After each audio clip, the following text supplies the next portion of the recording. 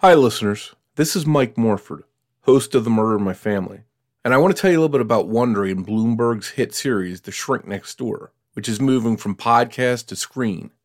But you can listen to all episodes right now and hear why Will Ferrell and Paul Rudd signed on to play the real people in this unreal true story.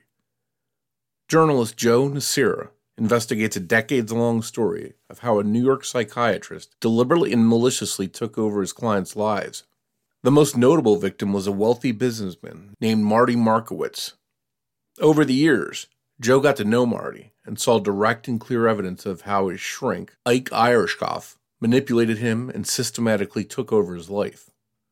The Shrink Next Door is an incredible, jaw-dropping story about how Marty nearly lost everything to a man he thought was his friend and most trusted confidant. It's strangely funny and totally terrifying at the same time, and it's well worth a listen. I'm about to play you a preview of The Shrink Next Door, but while you're listening, make sure to follow The Shrink Next Door on Apple Podcasts, Amazon Music, or you can binge the entire series ad-free with Wondery Plus on the Wondery app.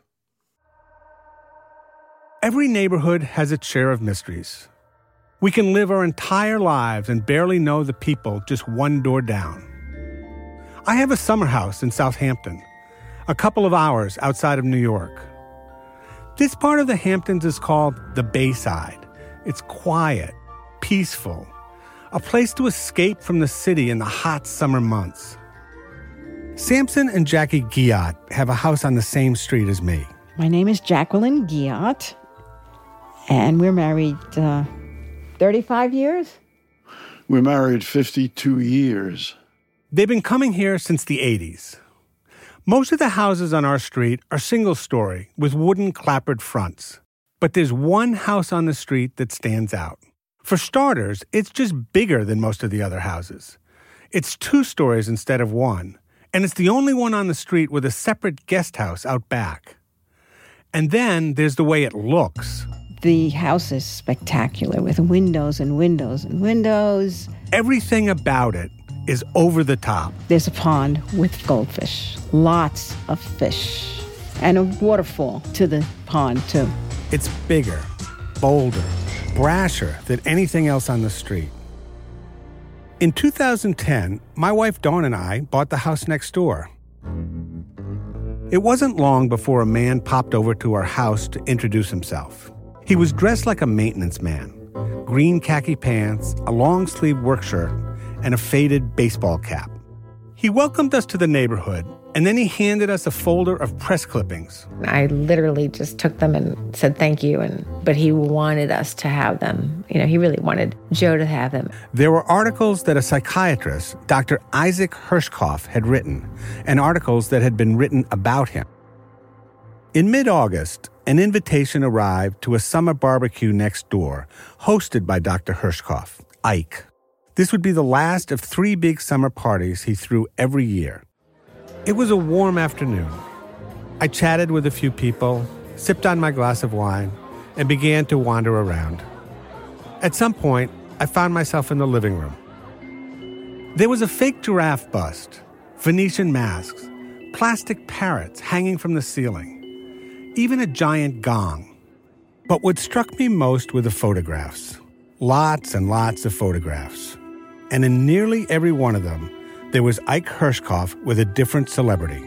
Ike with Henry Kissinger, Ike with Elie Wiesel, Ike with Brooke Shields, Ike with Gwyneth Paltrow, even Ike with O.J. Simpson. It was like one of those diners where the walls are covered with pictures of celebrity patrons. At that moment, the man himself appeared. He greeted me like a long-lost friend and said that my wife and I should come over soon for a drink. And then he was gone. Sure enough, a few days after the summer party, the same maintenance man we'd met before showed up at our door again. This time, he brought an invitation for drinks. It was very formal, as if he was reading from a script. You mean like Dr. Hirschkoff wants you to come over? Right. At such and such a time on such and such a day. The formality of it blew me away, and he was very, very exacting about how it had to go. So we went. One of the strangest evenings I've ever had in the Hamptons. Or anywhere else, for that matter. But definitely the Hamptons. Ike and his wife, Becky, welcomed us in and ushered us to a round kitchen table. There were snacks laid out, carrots and celery. Ike served white wine. So what I remember is him talking incessantly about being a sex therapist and a celebrity therapist. And I can't remember the details, but that it just really sticks in my mind that he kept going on and on about that. It was more like a monologue than a dialogue. That's what I remember. What do you remember?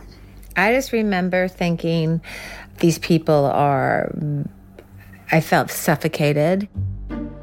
Ike talked about his work. I've never seen anything like it. But I remember thinking he was very brazen about the details of his life, considering we were strangers and also considering what he does. He did talk about an NBA sports guys and somebody, a Yankees player. I just thought he lacked a lot of discretion, given his field.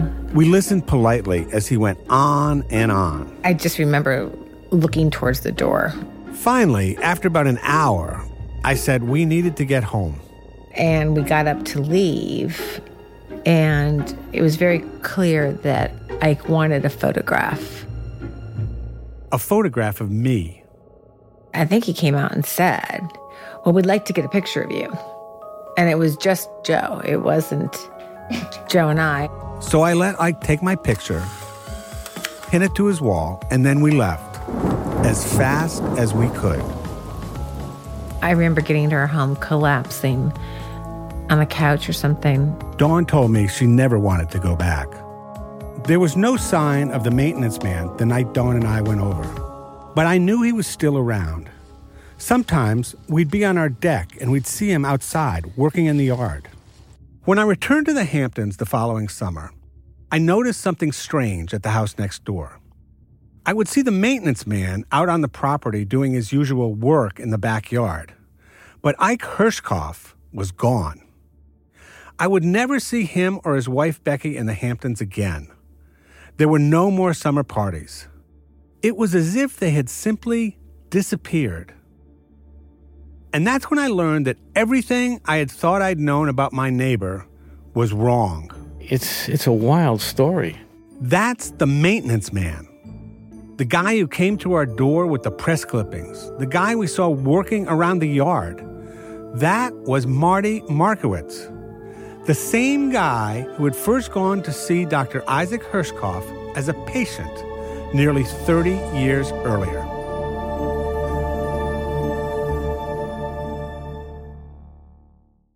You've just heard a preview of The Shrink Next Door. To hear this unreal story in its entirety, plus new bonus episodes, where Joe Nocera interviews the cast and creators of the TV adaptation, including Will Ferrell and Paul Rudd, follow The Shrink Next Door in Apple Podcast, Amazon Music, or wherever you're listening now. I hope you enjoyed this preview, and we'll see you back here soon.